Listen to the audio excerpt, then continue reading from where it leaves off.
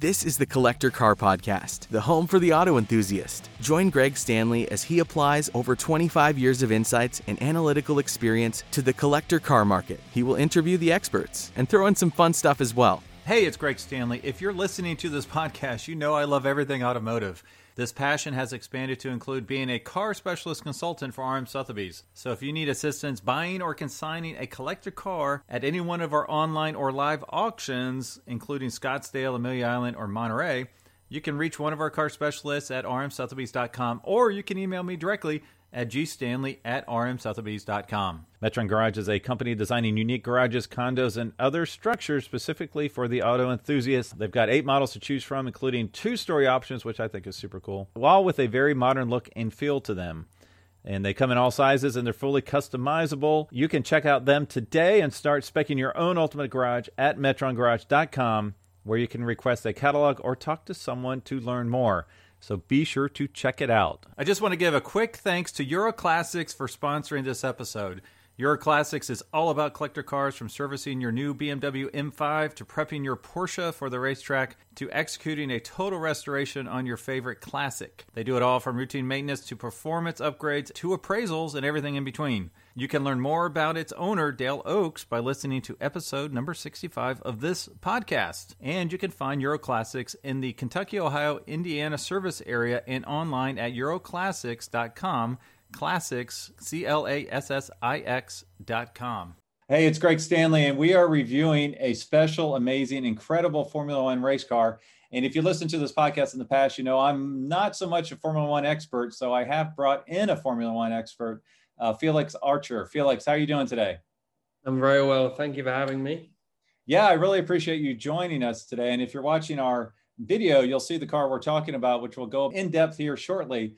But first, Felix, if you would, tell us, what do you do for RM Sotheby's and kind of your path to today in the car world? You know, like how did you get started? What kind of cars you liked growing up? And then what do you do today? So growing up, we were kind of an Aston Martin family. As strange as that sounds, my grandfather was the chairman of the club, and my uncle raced pre-war Astons as well as my dad. And they grew up working on Nick Mason's cars and racing with him in the 80s. So that's how they got into racing. And although I grew up in a bit of an Aston family, my father always raced Porsches. So whilst I kind of have a duty to like Aston Martins, my actual passion lies with Porsches, and in particular competition cars, because that's kind of, I grew up in the race paddock. And back when I was growing up in the 90s, these incredible cars were being raced because they were kind of in the point where they were going into a low value and were just a usable item. They weren't particularly collector's items. So I was able to see some incredible cars that had, 2 years before that been at Le Mans, and now were just a usable track toy. So I'm very much into the racing cars and into the Porsches. So you were into Aston Martins, but really into Porsches. So how did your career with RM Sotheby's start? So in my early 20s, or late teens, early 20s, I was actually, I was in music. I was a musician, and I was touring in a band, and that was really good fun and kind of life-changing. But obviously a shelf life of a touring band is actually quite short. Right. So I was very, very lucky to have the other passion, which was cars. I knew nothing about the car market. I just knew a bit about cars. So when I found out that there was actually these huge, crazy festival-like events and boutique events, I was just like, I've got to work for this company. And really, really harassed the members of staff to give me a chance to have an interview. And in around about early 2017, I did some work experience for the company, following up with, hey, can I come and work for you in the office? Give me something to do, I'm begging you. Squindo can vouch for that. And I just banged the phone constantly and eventually landed a role as a specialist. So 4 years later, here I am as a car specialist in the European team, but I work out of London in the UK. Awesome. Well, that's really great. Yeah. And I know when I wanted to do a special on this Lewis Hamilton F1 car, Ian said, well, you know what, give Felix a call. So if you would, Can you kind of dig into this F1 car a little bit? Tell us a little bit about it, why it's so significant. I know we've had a lot of really cool press videos and releases on this, but just the importance of this car. Obviously, it's one of the most significant F1 cars to come to market in the history of the market, I would assume. Been some Schumacher cars in the past, but I think this might be the most significant one ever. So if you would just kind of talk to that a little bit. It's probably the biggest mystery as well, because this has never ever happened before. No one has ever publicly offered a Lewis Hamilton car. The strange thing, of course, is he's still winning. You know, you're buying a piece of this legendary driver's story, and if you buy it, there's every chance that the stock value of it could rise if he carries on winning championships. So that's a really interesting sort of side note. But no, obviously you're buying a Lewis Hamilton car, but the story of the car itself is it's a 2010 McLaren MP425. Obviously, up until, you know, fairly recently, all the McLarens were called MP4/something. So you would have the famous Senna car, the MP44, which was the 88 car, won 15 out of 16 races, legendary car. And then you have the Hakkinen era, and then you have the sort of Raikkonen era, and then leading on to the Hamilton era of McLaren. And Hamilton and McLaren got together when he was about 12 years old. And McLaren started funding him in go-karts after seeing that he was winning everything he sort of, you know, took part in. Right the way up to his Formula One debut in 2007, where he was in a MP422 up against his teammate then, who was Fernando Alonso. And they had a very famous falling out in 2007. And he was the new hotshot driver that McLaren knew McLaren knew Hamilton's potential, but Alonso, who was then the reigning world champion, who came from Renault, was expecting to wipe the floor with this guy. And of course, that's not what happened. Hamilton turned up and actually should have won the championship, very nearly did. And they had a huge falling out because Hamilton at the end of the day was quicker than Fernando Alonso, who was basically the king of F1 at the time. Alonso was the man that beat Michael Schumacher, and Hamilton comes out first race around the outside of turn one in Australia. And everyone's like, oh, this kid's actually really quite good. Right. Hamilton obviously then won his first championship in 2008 with McLaren on the last corner of the last lap of the last race, which was the crazy title decider. And then in 2009, the rules changed for Formula One, and because Ferrari and McLaren were the front running teams, they were trying to outdevelop each other so much that at the end of 2008, they'd focused so much on the 2008 car that they hadn't really worked on the design of the 2009 car. And that's when Brawn came out in 2009, had basically become this brand new team. Brawn were Honda in 2008. And Honda had done the opposite of McLaren and Ferrari, had written off their 2008 and were focusing entirely on 2009 because it was a huge change in rules. They were moving from groove tires to slicks.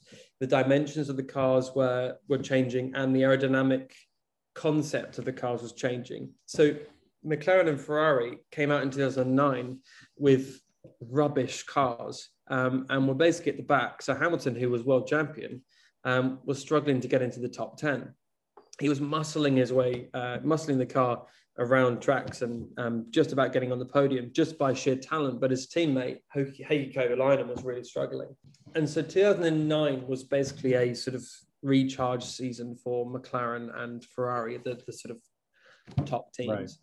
Right. 2010 comes along, Brawn were world champions, and Jenson Button, who won for Brawn, signed for McLaren. So at the beginning of 2010, the expectation is, hopefully these guys can claw it back. And lo and behold, they do. They've got a race-winning car again. And it's a really close season.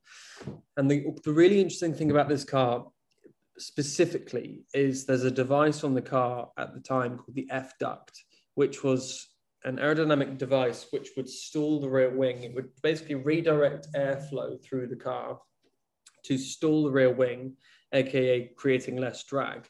And the way the driver would do that was they would take their hand off the steering wheel and cover a hole in the cockpit. Wow.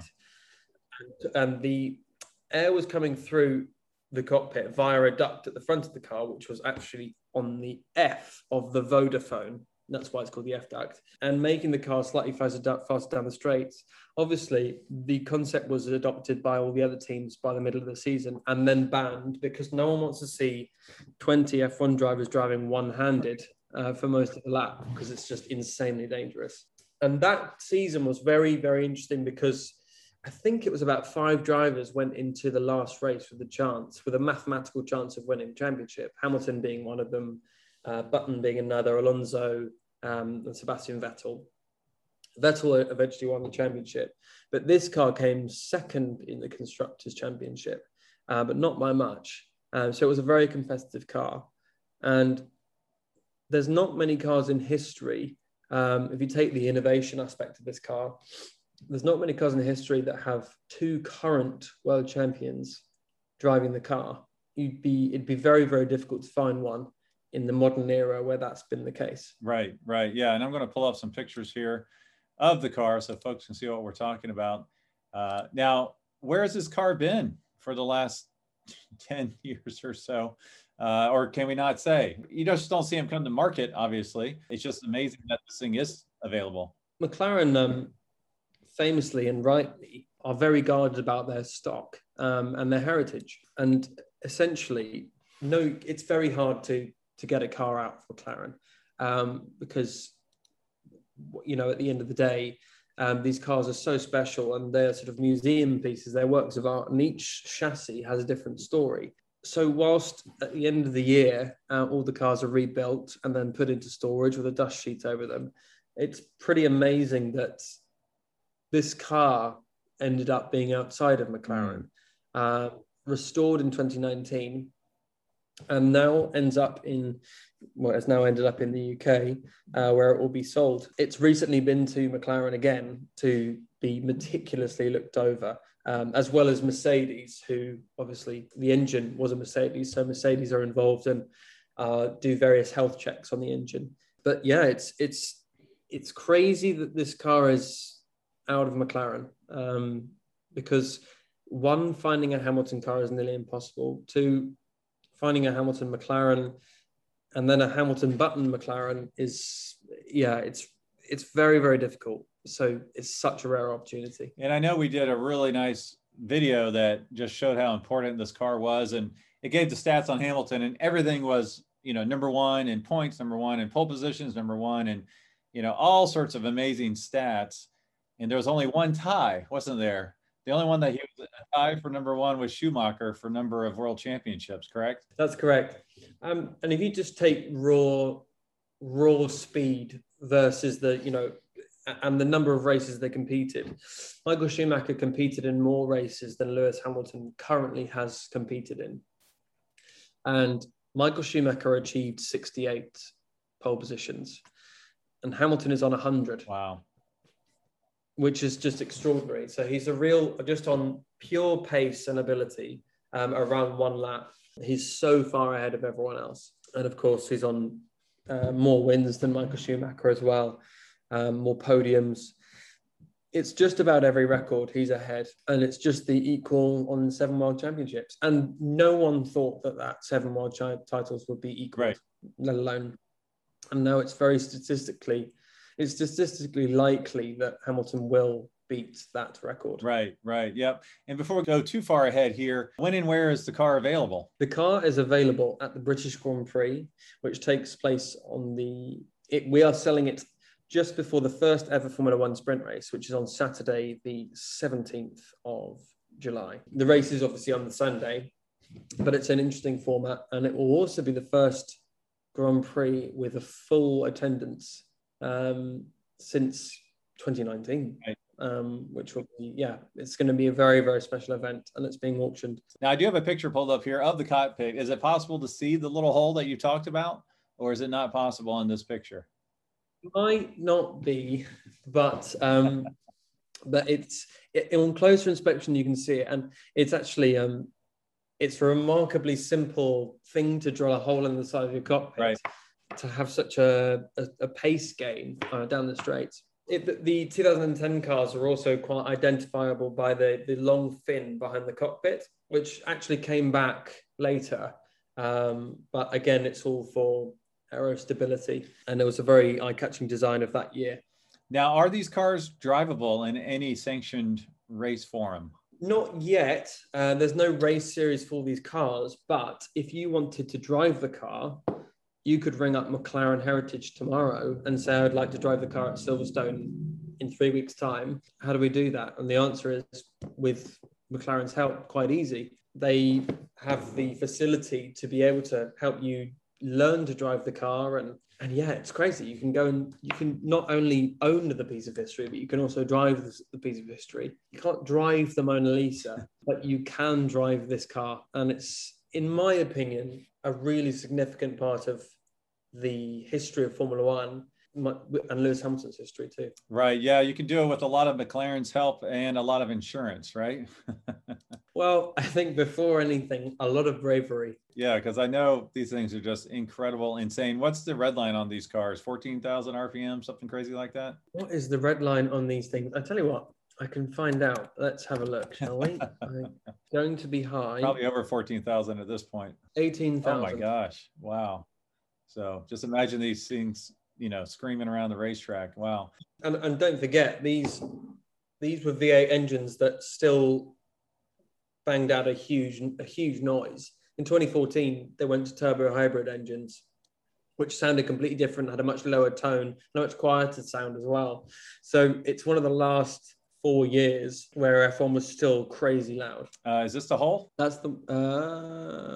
If you're not joining us on video, there is a shot of some carbon fiber, which looks like a hand cut out hole. I was trying to... it's a very up close picture, so I'm assuming that's probably the hole that we've referenced here. Yeah, I lost the picture there. Okay. Doesn't look very professional. Looks like it was kind of done on the, on the side, so to speak. Yeah, well, in that case, it's probably... Right. Yeah, okay. You can see on all the onboards, just on the straights, just the hand going. Or maybe it was actually the elbow, but you can see a hand coming off the wall, off the wheel. The F duct is not fitted on the car today. And I assume it's, firstly, it was an option. So they didn't run it at every race. And the decision was made when restoring the car to restore it to a spec without the F duct. Understandably, I would like to focus on the driving of the car first rather than trying to maximize my lap time by taking my hand off the wheel. I totally agree. Well, that's awesome. That's really great. I appreciate you kind of helping us learn more about this car. Is there anything else you'd like to mention about this special McLaren? Turkish Grand Prix 2010. It's famous for a number of reasons. One, Sebastian Vettel and Mark Webber taking each other out both in the Red Bulls, Button and Hamilton having a crazy duel for the rest of the race. Probably the most well-known race that year and most talked about. And this very car was the car that won the race. It was also, and it's quite a fitting bit of footage for those that are interested. At the Chinese Grand Prix, Hamilton spent 2 or 3 laps trying to get past Michael Schumacher, who was in a Mercedes that year, who had just come back. And there's some very fitting footage of Hamilton overtaking Schumacher. And that was a long-awaited duel that many people wanted to see. And it was fantastic. It was quite symbolic when he managed to get past. Right, yeah. Anyone with foresight, I think he has to be spoken about in the same breath as Schumacher and Senna. That's what I would say. Yeah, and I totally agree with you on that. Well, I appreciate you reviewing this wonderful, incredible car with us. And like I said before, I do have a little game I like to play at the end of this. So this is where I got to have a little bit of fun and you got to have a little bit of pain. So I'd like to pick 3 cars and it's called Keep, Cash, and Crush. I'm going to give you 3 cars. You have to pick one to keep forever, one to cash in, and then one to send to the crusher. Now, I wasn't cruel and I didn't pick actual Formula One race cars, but I did pick Formula One derived powered cars, I guess is the best way, where the engines maybe had some influence from the Formula One team cars. Okay. 3 cars. The first car I'm giving you is a Ferrari F50. Mm-hmm. The second car I'm going to give you is a Porsche Carrera GT. And then the third car, which is kind of a curveball because it is a little bit of a newer car, is the Aston Martin Valkyrie. So we got a Valkyrie, we've got a Carrera GT, and we got a Ferrari F50. So which one will you keep forever? Which one will you cash in, and which one will you crush? Keep the Carrera GT, crush the Ferrari, and I'll sell my slot of the Valkyrie because I don't believe it will ever be finished. Okay. All right, that's fair. I agree with you on that. I realize I've just derailed. If anyone is listening and has a slot on the Valkyrie, I'm so sorry. No, that's awesome. Okay, Yeah. that really shows your love for Porsche, because that's actually the least valuable car of all three of them. I don't know. I just get in. I feel like I'm maybe I'll be shocked tomorrow for saying this. An F50, I once went in one and I just had this sort of impending feeling that it would catch fire. A good feeling when you're driving a couple $1 million car. Yeah, exactly. No, it wasn't like getting in a Miura. I just thought, well, shall I have the extinguisher on my lap or just underneath? Well, how about the Porsche? Since you're a Porsche guy, how about the Carrera GT? What is it that you love about the GT? I think the engine is spectacular. It's got a manual gearbox. It's a race-derived engine. I think it's the kind of last of an era. I don't think it's particularly the best looking car. It just is magic. That's why. Okay. No, that's a great answer. Well, thanks again, Felix, for walking us through this Formula One car, telling us more about it, and sharing some of your passion for automobiles, man. I really appreciate your time today. Thank you very, very much. Thanks. Thanks for listening to the Collector Car Podcast. Don't forget to give us a nice rating on iTunes, and be sure to follow us on Instagram and everywhere else at the Collector Car Podcast.